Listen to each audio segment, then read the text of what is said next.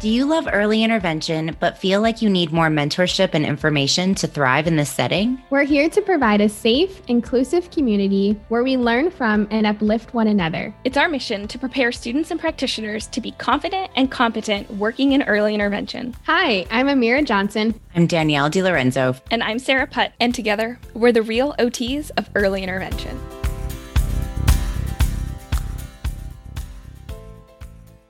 Good morning, Danielle. How are you today? I'm a little tired, but I'm excited to be here with both of you. How are you doing, Sarah?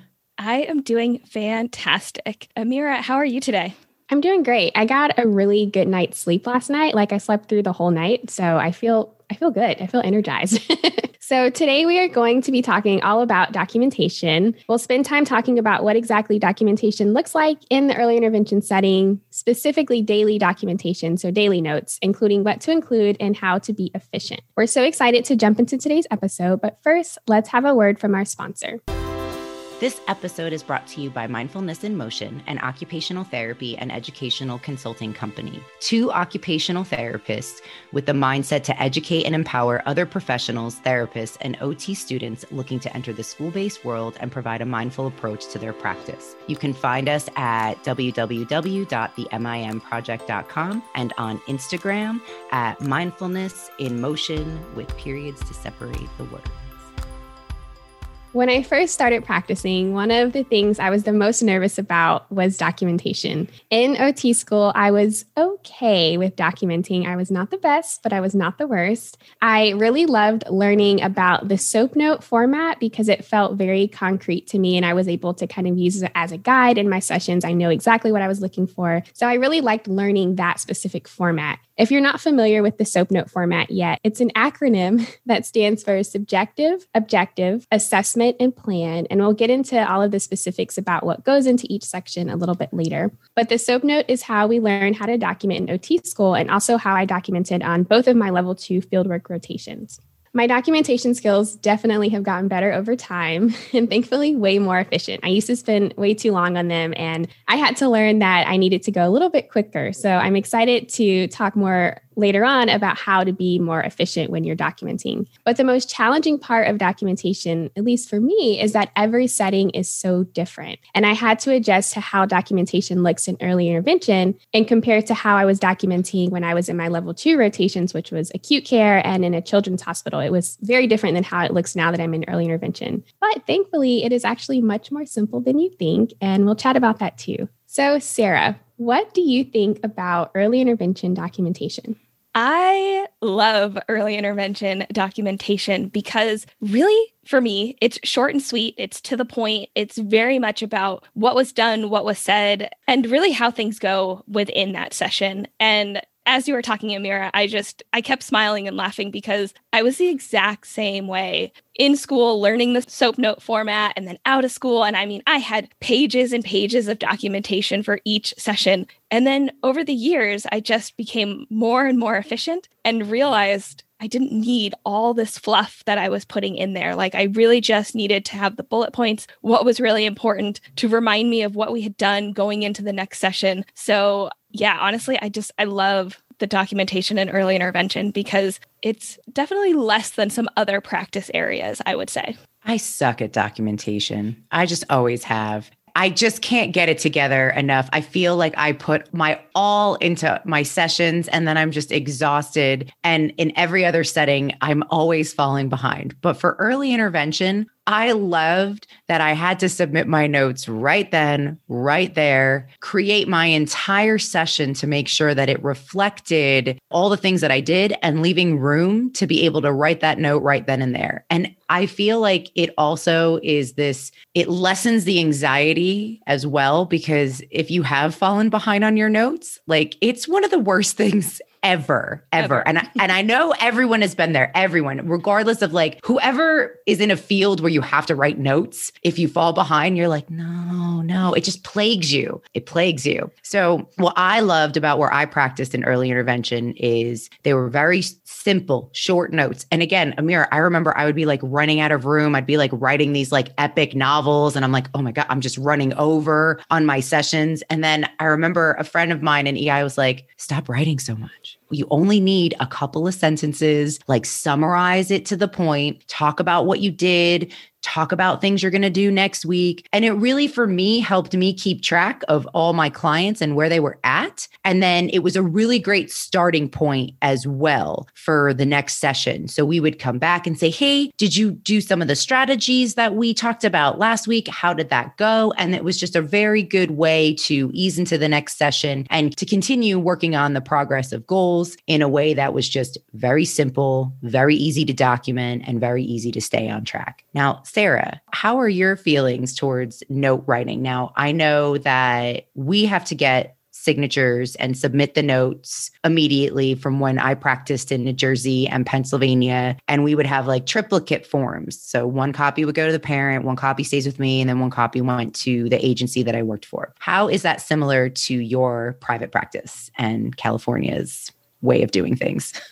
Well, at least my region in California, because I can't speak for the whole state, because I think everything is slightly different, even from one region to the next region. But it's really interesting hearing both of you talk about documentation, because that's not how mine operates at all. Now, we do have to get signatures, but that is, at least for us, that is separate than the daily notes. Typically, when we're getting the parent signatures, that's verifying that we were there for the session. They're signing off that we showed up, whether it was in person or now virtually. We get those signatures, but we do our own daily documentation on our own time. We don't have to submit it to the parents. We don't have to submit it to the organization or anything like that. So really, we keep our own records to make sure that we have a backing for everything that we provided, everything that was done. But unless the parent specifically asks, which I don't think I've ever had a parent ask me for a record of the notes, we do not have to submit them. So very, very different. What about you, Amira? How does it work where you are?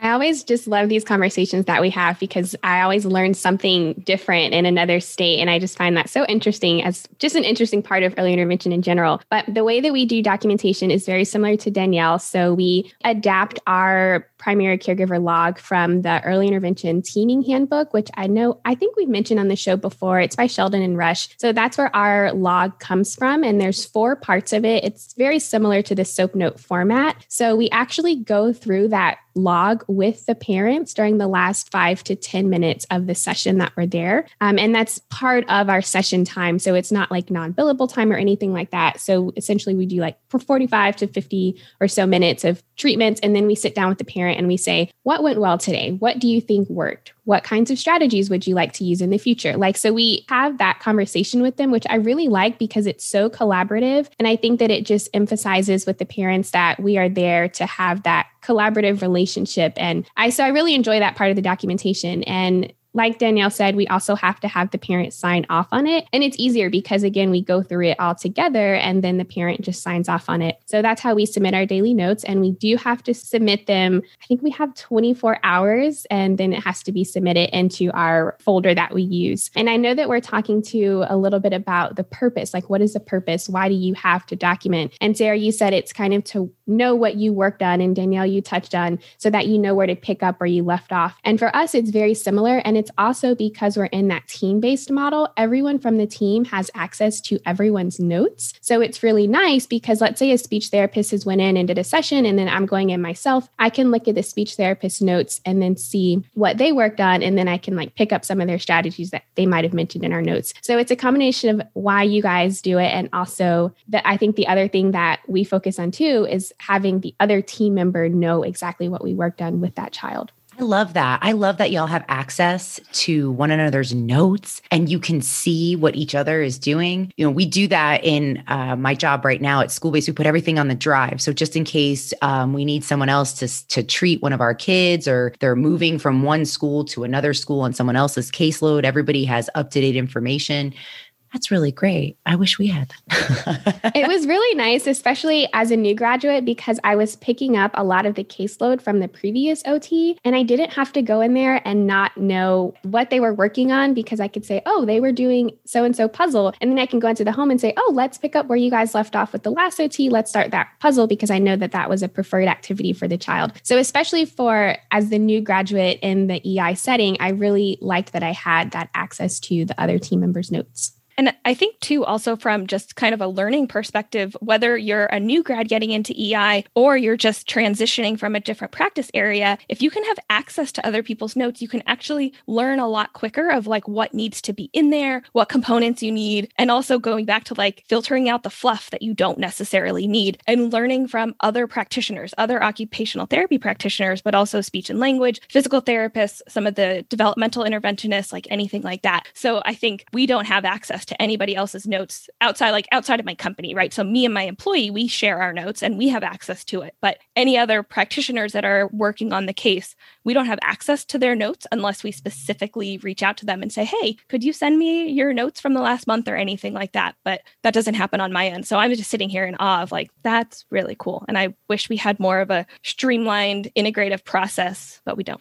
I like what you said about when you get to see other people's notes, you kind of get a better feel of what really needs to go into the notes. So, Amir, you were talking about the SOAP note format, which we know is the subjective, which is what did the client do? What did the client say? Like objective, like what are we looking at? What are we seeing? What were they doing? And then the assessment is just really using our judgment as to, based on what we saw, based on what the client is expressing, what would be our plan for the next session? And if you think about it, we are writing that within a note, but it doesn't have to be in this like epically long narrative. It just really needs to be like, Johnny expressed hooray when he saw the activity that was being done. It was noticed that he was calm and organized after heavy work activity. Assessment is, hey, okay, next time when you see Johnny getting, overwhelmed or overstimulated, you should try X, Y, and Z. Plan. Here are some things that we can do next time that are similar based on what you saw. I'm done. Note done.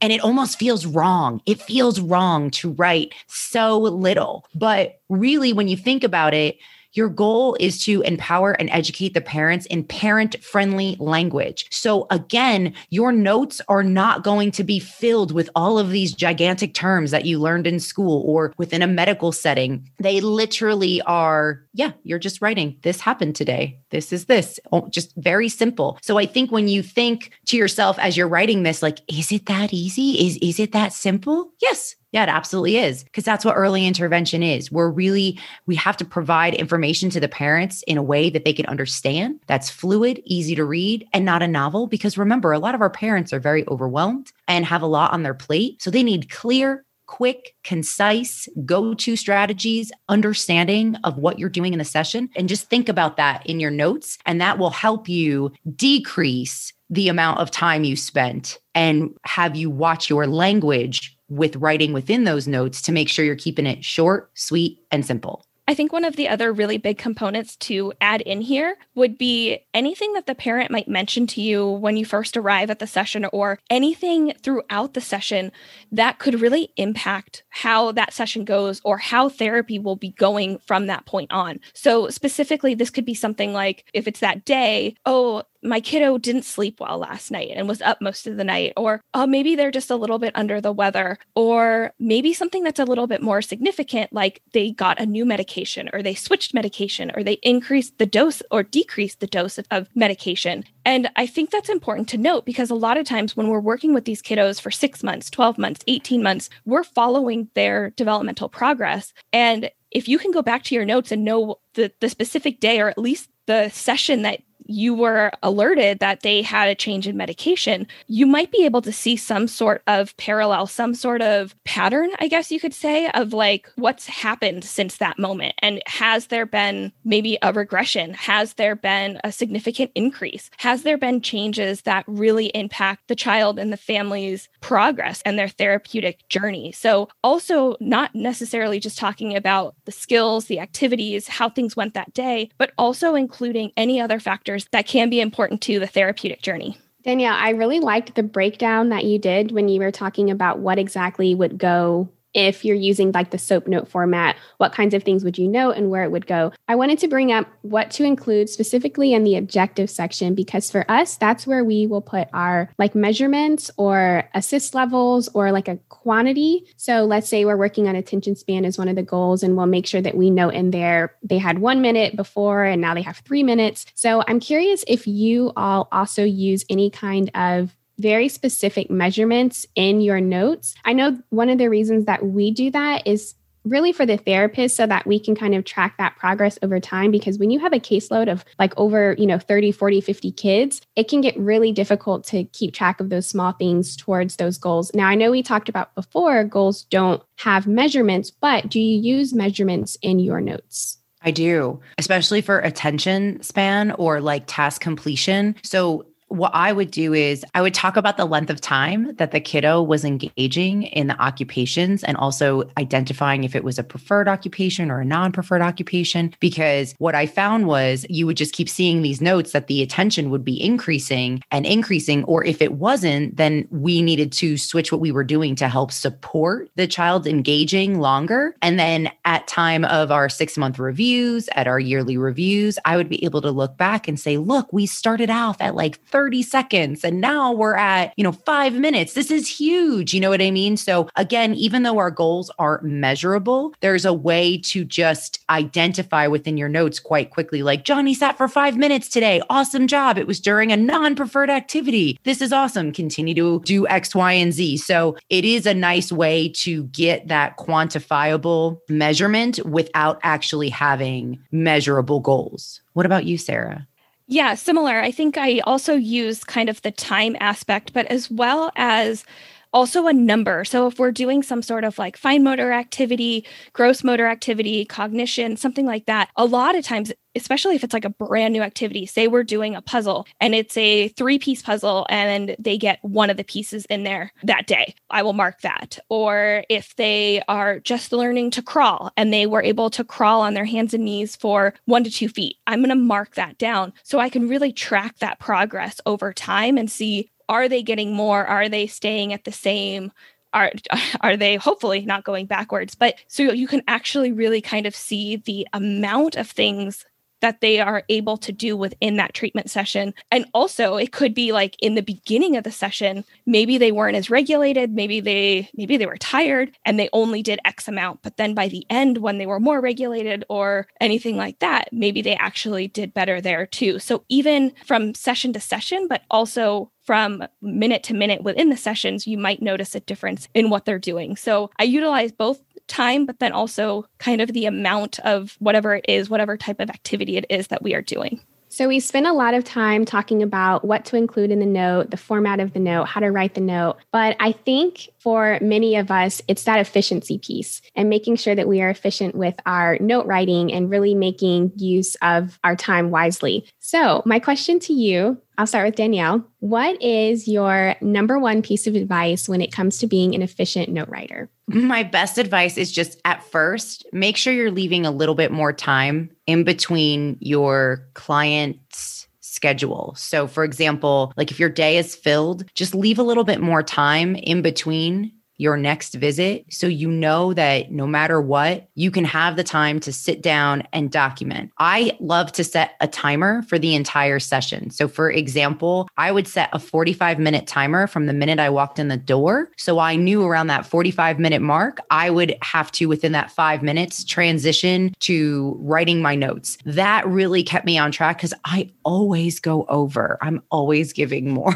So since I knew that about me, I knew if I set a timer, it kept me right on track. Then it left me with ample time to document, even when I was feeling like I wouldn't know what to say in the beginning or trying to figure out how to write less. It just gets easier. So I think you have to figure out your own system. That's the beautiful thing about early intervention. We could sit here and give you all the advice in the world, but if it doesn't work with your flow, the way your brain works, the way you provide treatment, it's not going to be beneficial in your practice. So I say you need to really take a look at yourself. So I know I suck at documentation. So I knew I had to leave more time. I knew I had to put a timer on myself. And then once I got into the groove, then I didn't need these supports anymore. I was able to just run with it. But really, it's about knowing yourself, knowing your documentation style, knowing the amount of time you need, and being able to find a system that works just for you. Okay, so my advice, I have 2 things. First off, remember that you're not writing a novel. That's going to be a whole lot more work. You're not writing a novel. And in the same vein, you do not have to reinvent the wheel. You do not have to come up with a fancy way of saying the same thing you've said in your past 10 notes. You repeat it. You say the same thing again. So my strategy or my tip to kind of overcome what I just said is when you're learning to do your documentation in early intervention, come up with a word bank, come up with a list of common phrases, common things that you will be including in your notes and jot it down. Put in abbreviations, anything that you find yourself writing over and over and over again. And then it's almost just kind of like in your brain, it's like a copy paste of like, okay, we worked on this, we did this skill, they did it this way today, and then you just kind of compile it all together. But I think I see it a lot in my students that come through on their fieldworks. They feel like that they have to be very expressive in their language and they have to be fancy with everything. And I'm just like, no, tell me the client, what they did, how they did it, and we're done. And that's all I want to know. So you're not writing a novel and you do not have to reinvent the wheel every single note you write. My biggest piece of advice would be to collaborate with the parent, but be specific so they know how much time you have left in the session. So this is something I had to learn because I would just sit down and I'd only have about 10 minutes left. And I'd say, let's talk about what went well today. But because they weren't keeping track of the time, and I honestly wasn't keeping track of the time, that would just turn into a whole big conversation. And then I'd be late for my next session. So now I'm very specific. So I'll say something like, okay, so we have about 10 minutes left today. And I'd love for us to spend those 10 minutes talking about today's session, talking about what went well. So I say that twice on purpose because I want them to really hear, do we have 5 minutes? Do we have 10 minutes? And I just like to be very specific in letting the parent know how much time we have. But it's also great because you're still encouraging that collaborative relationship that we know is really important in early intervention. So today we talked all about documentation in early intervention. We talked about the different formats you may come across, what to include in your daily notes, and even how to be more efficient with your note writing. You've heard from us, and now we want to hear from you. What do you think about early intervention documentation? What format do you use where you practice? Let us know by reaching out on Instagram at The Real OTs of EI or our website, therealots.com. We're so excited you joined us today. Check out our website, therealots.com, for more information about anything discussed in the episode. And sign up for our email list so you don't miss out on any of our awesome EI resources. And join our amazing community of students and practitioners to get your questions answered and learn from others working in early intervention. Whether you're in the car, on your lunch break, or signing in to your next virtual session, thanks for keeping it real with the real OTs of early intervention.